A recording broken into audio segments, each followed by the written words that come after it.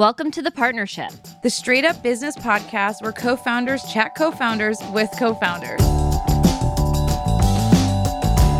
I'm Jennifer Bettmeyer. And I'm Melissa Duran-Connor. What are you doing? Go ahead. We know a thing or two about being business partners. We launched media relations agency Jennifer Beck Communications, aka JBC, together in 2014. So each episode, we invite co-founders to share their stories about building something new from the ground up. Today, we're super excited to welcome Shelcy and Christy Joseph, the multi-talented Haitian sisters behind the handle at NYCxClothes.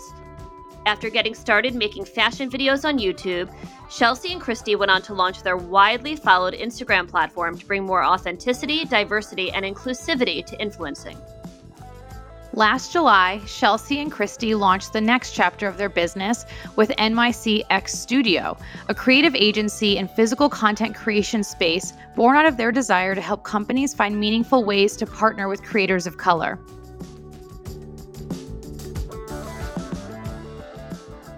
Welcome, guys. Hi, guys. Thank you for having us. We're excited to be here. We're so excited to have you here. Maura, our producer, has been talking about you all week. One of our producers. So she sent us a lot of interviews and she's like, make sure you do all your research. They're amazing. And we did all our research. And I feel like you guys have done an enormous amount in a very short amount of time. You're significantly younger than me, which really bugs me. And me too. So you know they're really young if they're significantly younger than Jen and Melissa. Yeah. I was actually trying to do the math and I'm like, could I be their mom? And I'm like, yep, pretty much. That's how young they are. So let's get started. We would love to hear, obviously, a little bit about how you got to where you are today and what your path there looked like. And most importantly, this podcast is about partnerships and how co-founders work together. So talk to us a little bit about how this came about and how the two of you decided to go into business together. Okay, well, where do I start? Because the path has definitely not been linear. So we are originally from Haiti, which I know you already mentioned.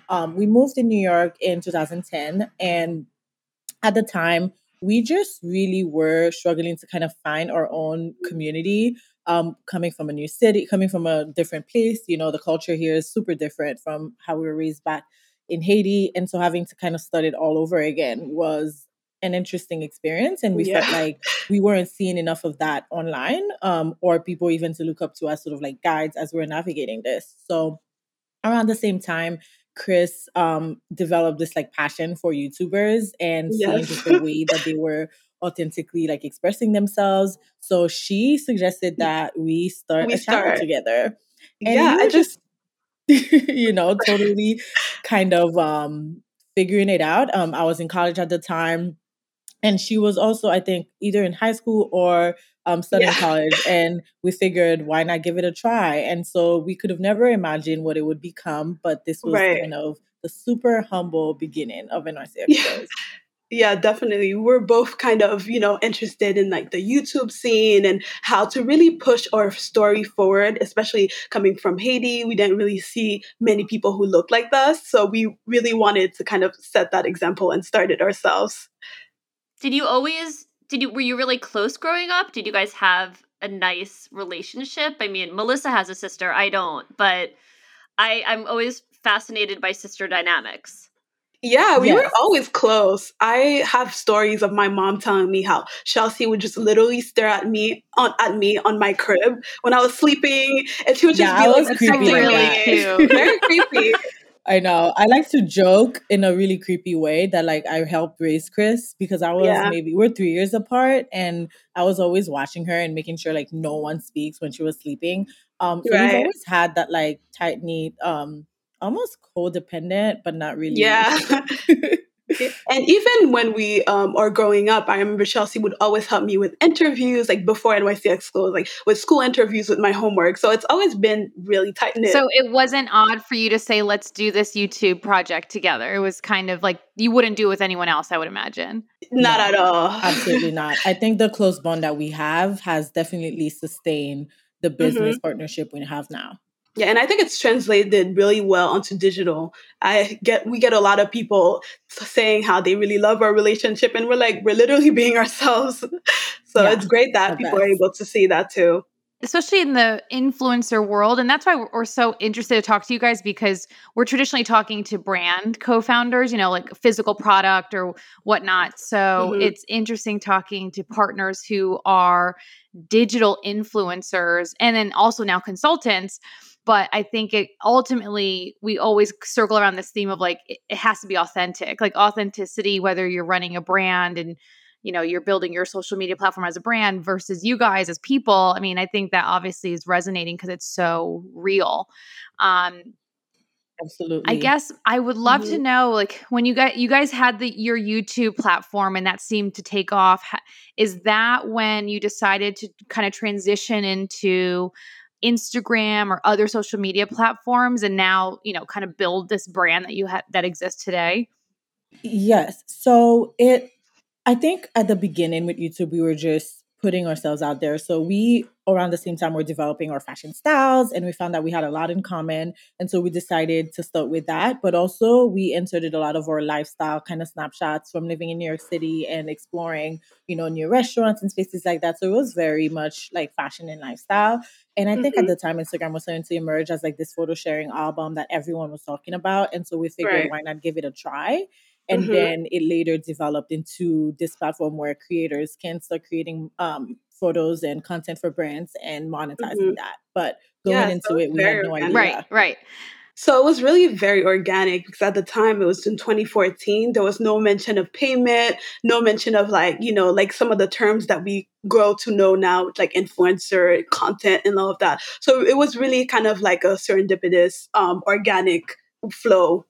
Were you guys conscious that you were kind of entrepreneurs at the time and, legitimately starting a business? Or did it feel more just like, this is something that's authentic to us? We really enjoy doing it. We enjoy doing it together. It's a platform to share our story. Or were you kind of conscious of we can turn this into a full-fledged business? To be honest, and I think the answer will be different for us. As long as I can remember, when I was maybe 10 or 11, I was selling anything and everything I could get my hands on. And so this idea of entrepreneurship at the time looked like me selling biscuits that my parents would buy for us from the grocery run. And we're just like, okay, what if I could get my cousin to pay me $10 for it? And so I took that to school and even started selling cookies. And at the time it was forbidden and I got in trouble a few times, but I was making maybe $100 a month. And this felt like a lot of money in Haitian dollars. And so I think this idea of entrepreneurship, maybe these were the early kind of seeds that showed me, okay, I would end up doing something within that realm somehow, because I always somehow seemed like I had a knack for coming up with ways to make money, especially when I felt like I couldn't get enough from my parents. And so it would take on a new dimension, I think, coming here in New York, where having a career in fashion and in writing is a possibility. Those opportunities were limited in Haiti. And so I think it was an organic kind of self-discovery where I realized that those were always my passions, and Instagram, unbeknownst to me, became the main way that we opened the door to ourselves. Yeah, and I would say mine has blossomed over time. I'm more of an execution person, so it's really good to have a business partner like Shelcy who can really see the big picture and strategize to get us to that big picture.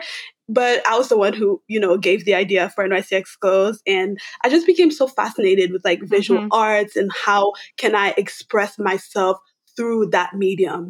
Of course, we were from Haiti, so very limited career options.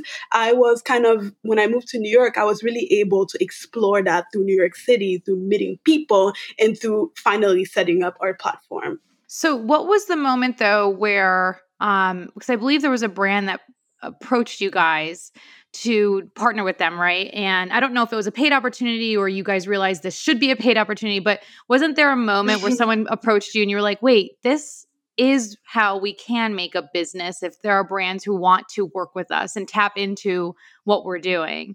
Can you talk a little bit about that and what was your conversation amongst each other about what the next step would be? This was with Roxbox. At the time, it was a jewelry subscription company, and around 2016, they reached out offering us 6 months of a free jewelry subscription, and in exchange, all we had to do was post about it. And so I remember when I read the email, I was like excited, telling Chris, like, this is a thing. Like, we only have 1,000, 1,300 something followers, and this brand wants us to post about it. Like, fine.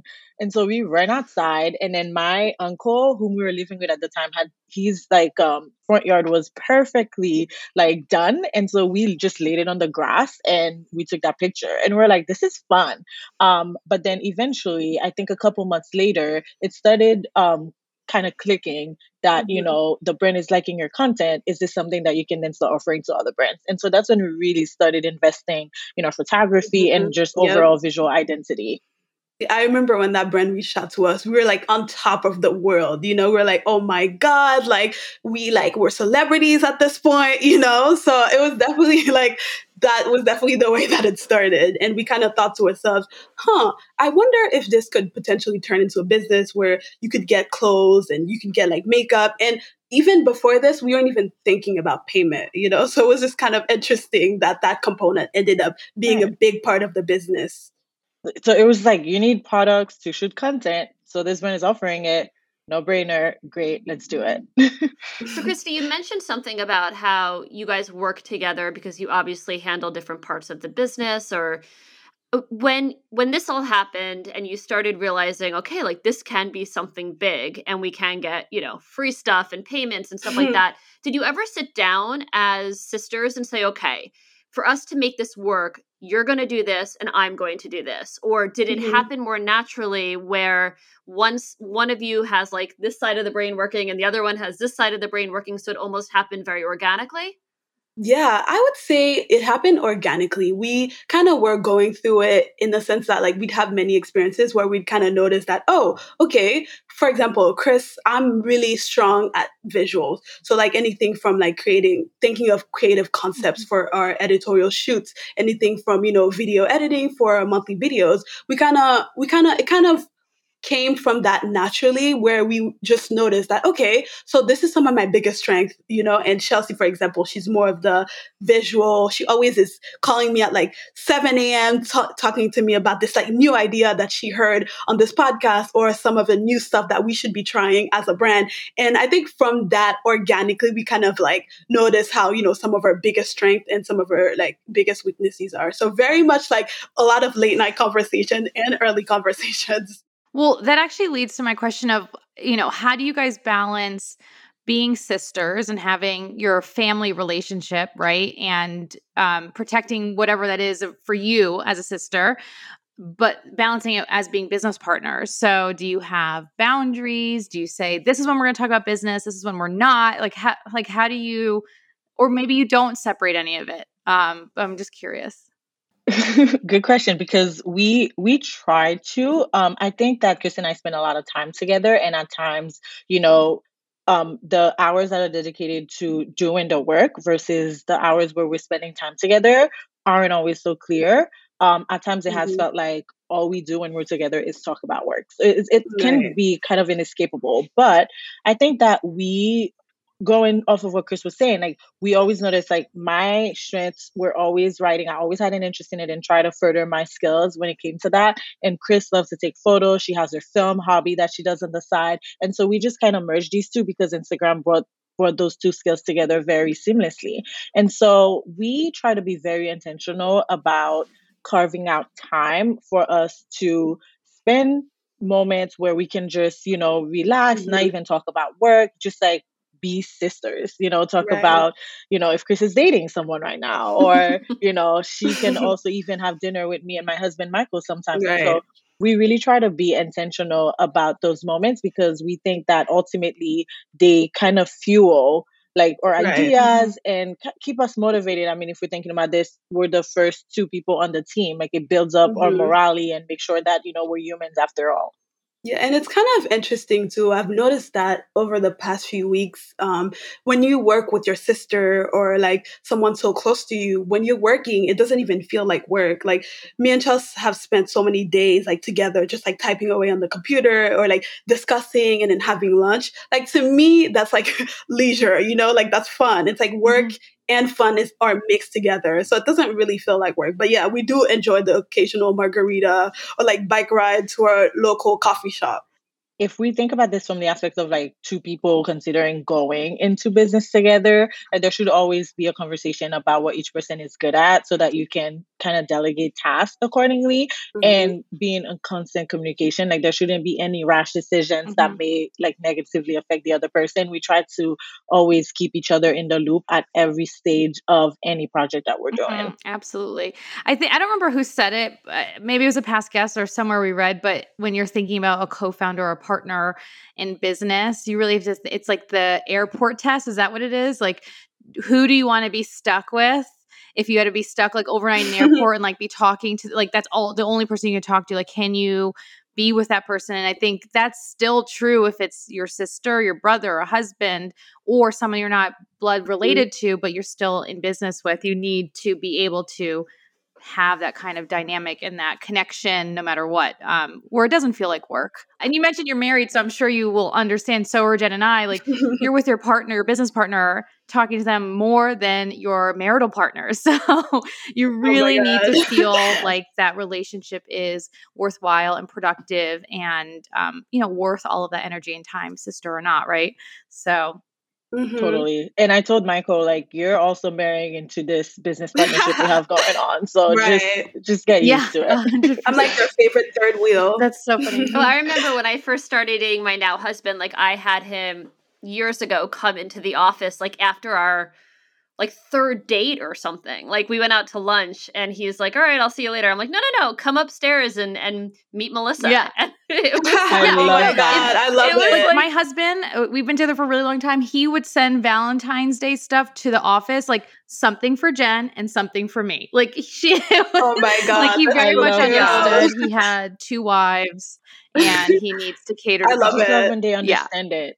It's so easy. I love that. It's so funny. Is funny. I do realize now that he has stopped doing that. So, we need to get back on that. Yeah. So I want to talk about NYCx Studio because that is your latest venture. That's the latest thing that has evolved from what you guys have created. And that was born from it was probably overdue in general. I'm sure you guys wanted to be doing something like this, but it was obviously born from what was going on, especially the passing of George Floyd last summer. Can you tell us a little bit about, like as sisters in the U.S. experiencing, I've never been to Haiti. I don't really understand what the relationship between law enforcement and locals in Haiti is compared to what it is like here. So I don't know if like this was like your experience of it was so different maybe from people who've been born here living this, so I'm curious just what that was like for you guys. But then what was that first conversation that maybe led to saying like, we are in a position to do something and be helpful? And how do we do that? I'm just curious, like what that was like for you. Good question. I mean, currently the political climate in Haiti is not great. And so a lot of the themes I think that we see here with even the riots and the police brutality, there's a lot of that happening, and we don't have the same level of protection that the American citizen can get here, just because there isn't as much of governmental support, even though that support here can be biased, complicated. So I think that when all of this was happening in June, we always had this relationship with our brand partners where we always very vocal about what's going on. I mean, even when COVID hit last March, we immediately told them that any messages that were overly kind of promoting this sort of like affluent or aspirational, like we couldn't, we had to be sensitive to the fact that many people were losing their jobs. And so they understood and they allowed us to completely shift the messaging and make it about, kind of that longing for better days or just like hoping that things get better while being sensitive of what's going on now. And so around June, the same thing was happening. Many brands were being called out to show their diversity and inclusion the diversity numbers, how many people they had on the executive teams. And we were asking them these same questions behind the scenes, right? Like, it was more direct because we had a direct connection with them.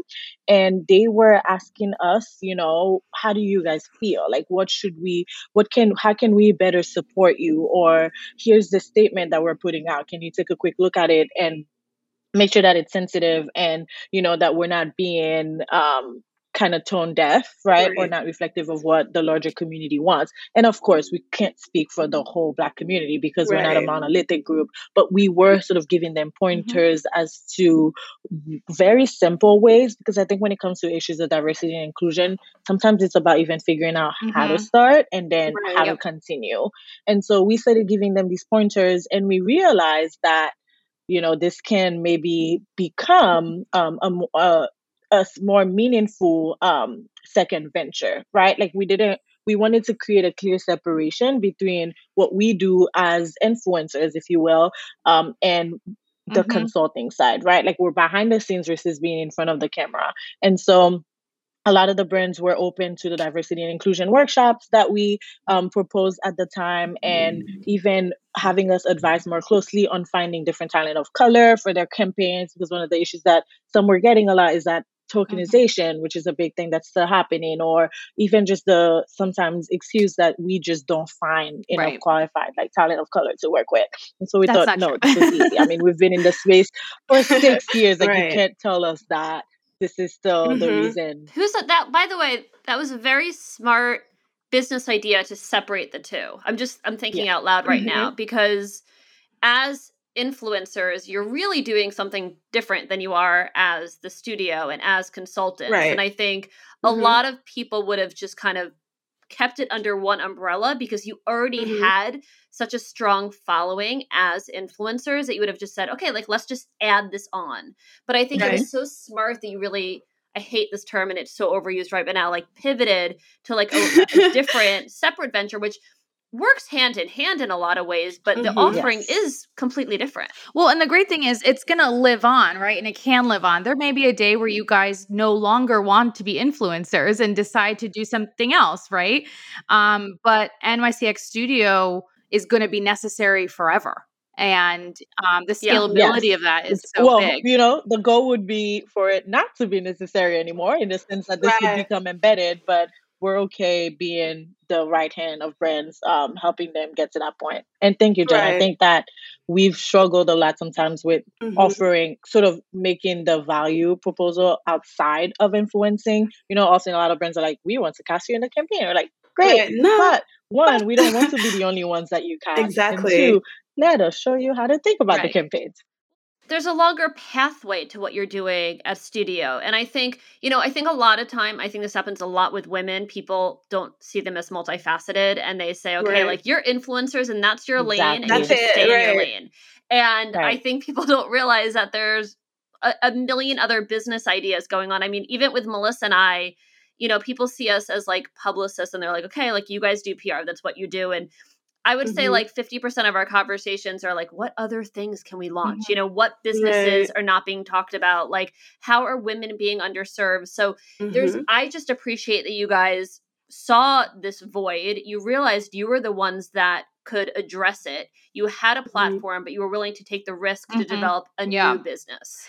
I imagine though, you guys have probably faced resistance or maybe uncomfortable encounters with these conversations. I'm curious how, obviously we don't need to name names. It's more of how, what was the circumstance and how did you guys decide to deal with it together as a team or not, or walk away from it? I'm curious about that.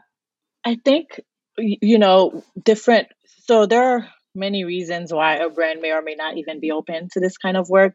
Right? What we offer, diversity and inclusion specific consulting, but what we want to do is really transform the way that we do storytelling in general. So that's also social media, that's also content creation. And with the studio, we offer physical space where people can actually do that, whether it's just for themselves or for the brands that they work with. And so there are factors like, the budget, or even just the brand's commitment to doing the work and sustaining it over a couple months. I think that what we saw was there was this kind of reactive approach, I think, at the beginning, where, you know, a lot of brands felt like they had to act immediately. And then now it's feeling like it's kind of dropping off.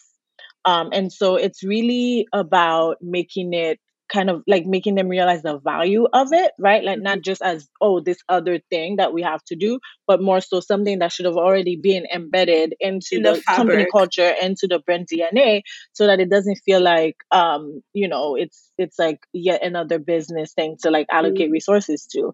And then the other thing on the topic of resources is actually getting brands to commit the proper resources to do that, right? Like this shouldn't necessarily be something that you burden your employees with, you know, like there are people who are specifically trained in this kind of work and who can help you do that. And so being willing to have that conversation and offering the proper compensation, I think that brands just maybe don't value it as much because it doesn't necessarily seem like there's an immediate return as they should.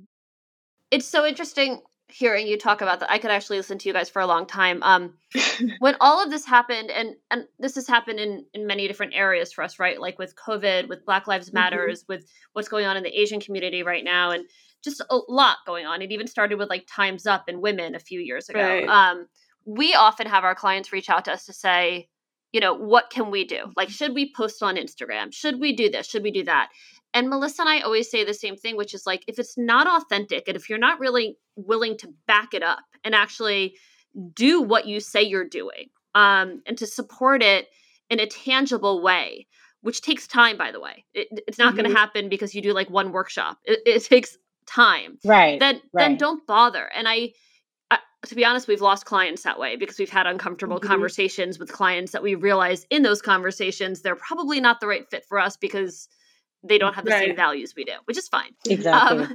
But it is interesting to see that you guys are working with brands and that you are pushing to like, you know, there is going to be a budget attached to this. There is going to be work attached to this. You are going to have to tap into your team so that they have actionable items. You know, it's not just as simplistic as making a statement. No, it's not. And it's so frustrating to see that. You know, so we just try to focus on the ones who are open, who are willing, because at the end of the day, you can only control what you do. But what I think is interesting that's come out of the, you know, June protest is that there's a lot more accountability. Like, I feel like, as Shelcy said, some brands, you know, it's kind of phased out in the sense that some brands are like, oh, back to normal. But I feel like there's so many, you know, companies and like brands and like Facebook groups that are kind of keeping these brands accountable. So I feel like in a way it's a double-edged sword because they know that they have to do it because they're going to get canceled, but they're also like not really putting the effort. So it's definitely like a balancing act. Yeah. I mean, it feels a little bit like, yes, there's the accountability happening, but there isn't this like mass accountability happening yet that is like creating that tipping point where brands are forced. I actually at this point don't care if they do it from the right place, but that they just do it at this point. So, but I feel like the consumer we're not quite there yet from an accountability perspective where the mass market and the mass consumer is demanding this change, but hopefully it'll get there soon.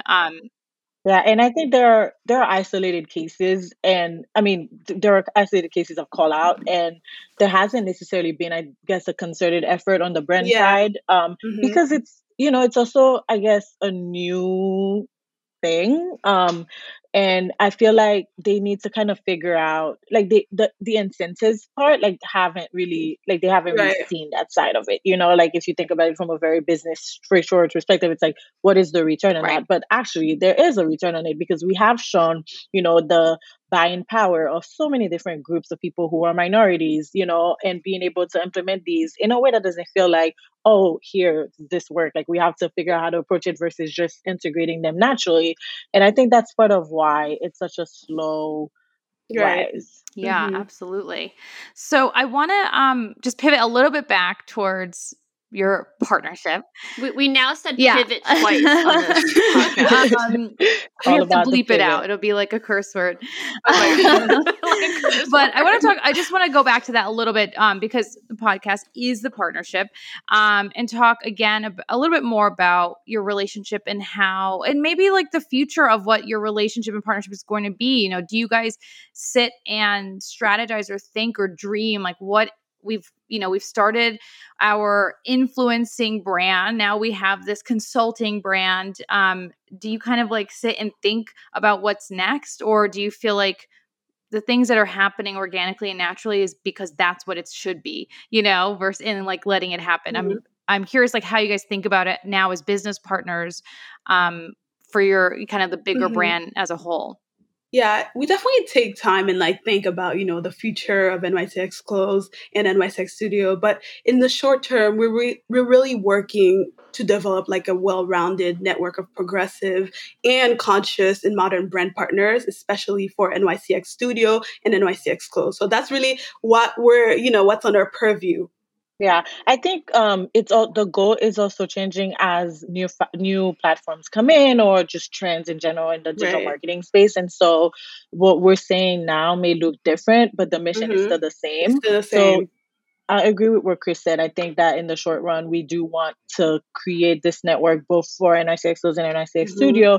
And within 5 years, one of our big priorities has also been to bring in a team, of people who are not only passionate about both of the brands and believe in what we're trying to build, but also love working with each other. And so hopefully, I think in 5 years' time, NYCxClothes will become, and NYCx Studio, they'll become kind of bigger, more full-fledged like operations where we'll have, different products with like merchandise, studio spaces, newsletters, courses, physical like, events, all of that sort of thing, making it more of a media company empire, powerhouse, if you will. I see it.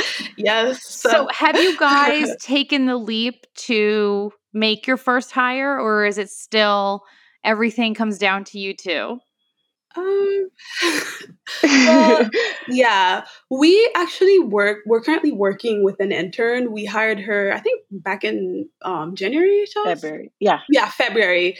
And yeah, it's been going well. We've definitely like learned from, the whole hiring process, how to be a boss, how to be a manager, because our relationship has mostly been within ourselves and we're sisters, so it's easier to manage that. And it was definitely a learning curve to like, see how to manage someone and take that to the next level.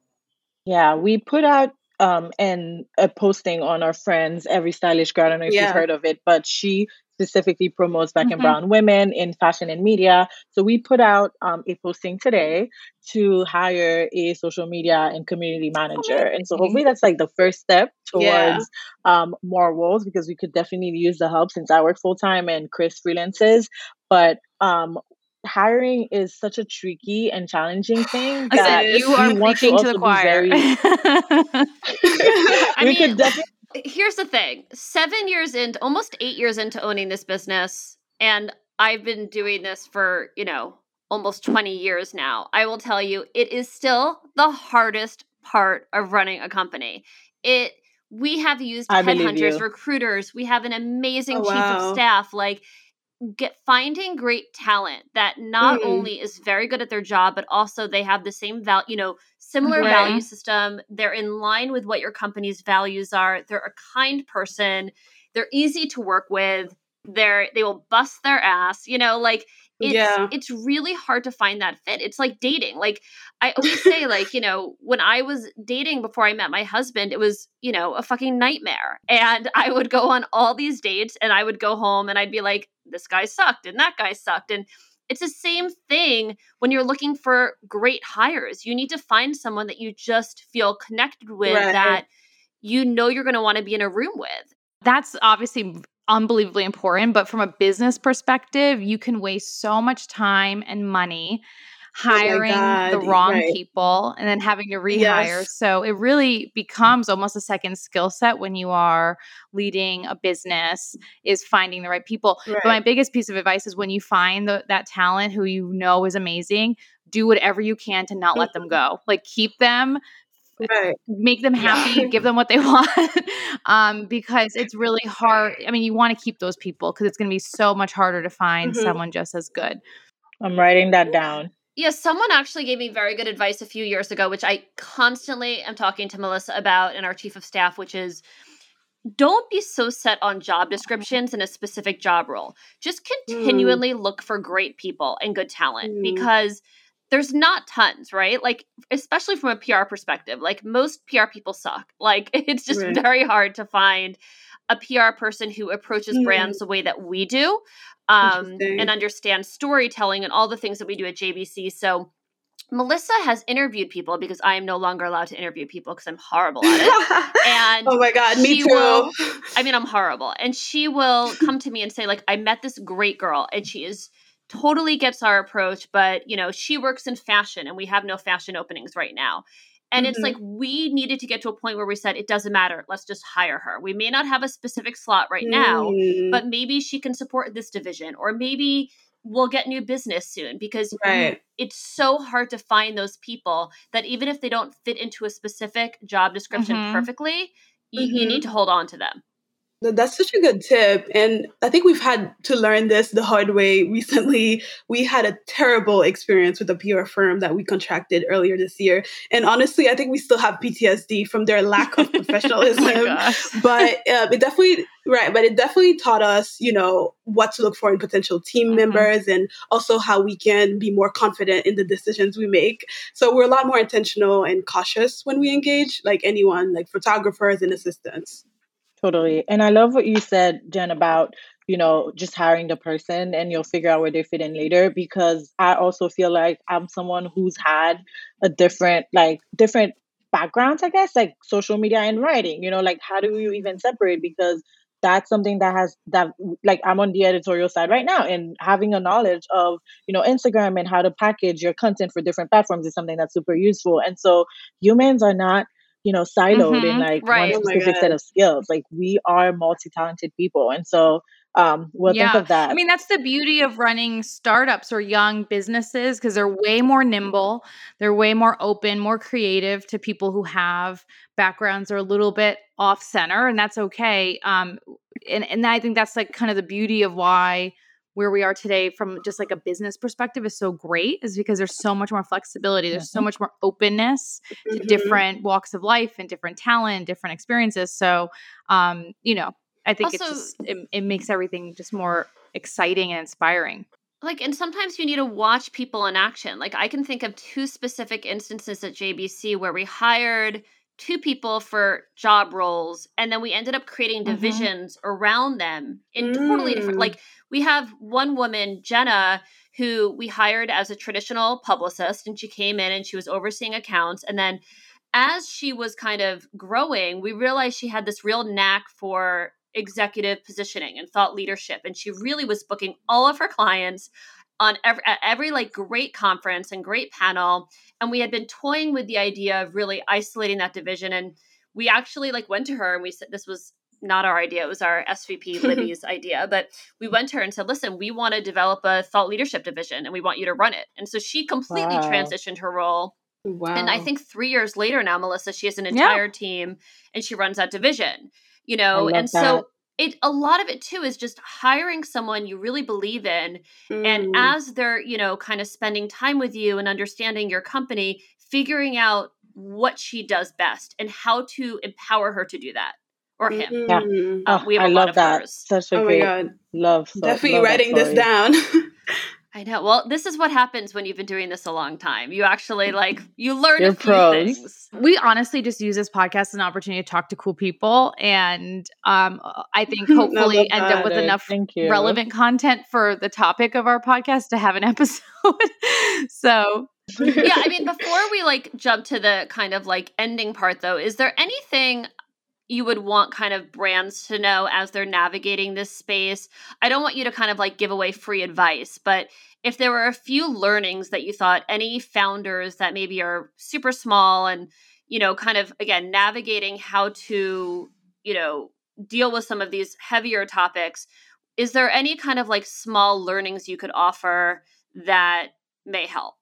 Yes, totally. I mean, we've been doing this for a couple of months now, officially, the agency work. And some things that we've noticed that I guess could help other brands. I think that it's important to bring in any community that you're trying to uplift. Like, don't just blindly jump into a hashtag, post social media graphics without first looking at your four walls, because the truth will come out, especially if you've had a track record where employees felt like you weren't valuing them. Like, it's always important to start internally first, then with the social graphics, right? And so I think that my advice would be for brands to bring people at every stage of the process that they are like trying to put out, whether it's like a campaign. One, you need to make sure you're allocating sufficient budget so that the people that you're going to hire, they feel respected and valued going into this partnership. There's this big conversation in the influencer space right now with pay disparity, where there's this unequal treatment of Black creators in comparison to white creators. They're offered gifting more often, whereas the creators are often paid opportunities. And so brands have to make sure, kind of going into this, even if they don't have a budget, to just respectfully, show regard for the person's time and figure out ways that they can make meaningful trades. But I think overall, it's always just about not assuming that you know someone's story because you're in a certain position of power or to tell the story for them. It only takes, it never ends well when a brand tries to insert themselves into an influencer campaign without even taking the audience, taking a pulse of just like the over reading the room, basically. And so it's super important that, they know kind of, they admit what they don't know, and that they ask, like, the community members that they're trying to uplift for their input on the creative, on the concept, just basically start to finish, so that it's a true collaboration. And that works for any kind of project across business. I don't think it's specific to that topic. I'd like to add to that too. And in terms of diversity, brands trying to manage that, I think it's really important to hire internally, like people that are really diverse, because I think a lot of the problem comes from not having an internal team that's diverse. So the point of view is often missed. And so if you have these individuals who are able to, really concept campaigns from start to finish, people will definitely not only react more to it, and I think they will identify to the message that the brand is trying to portray. So definitely hire diverse people.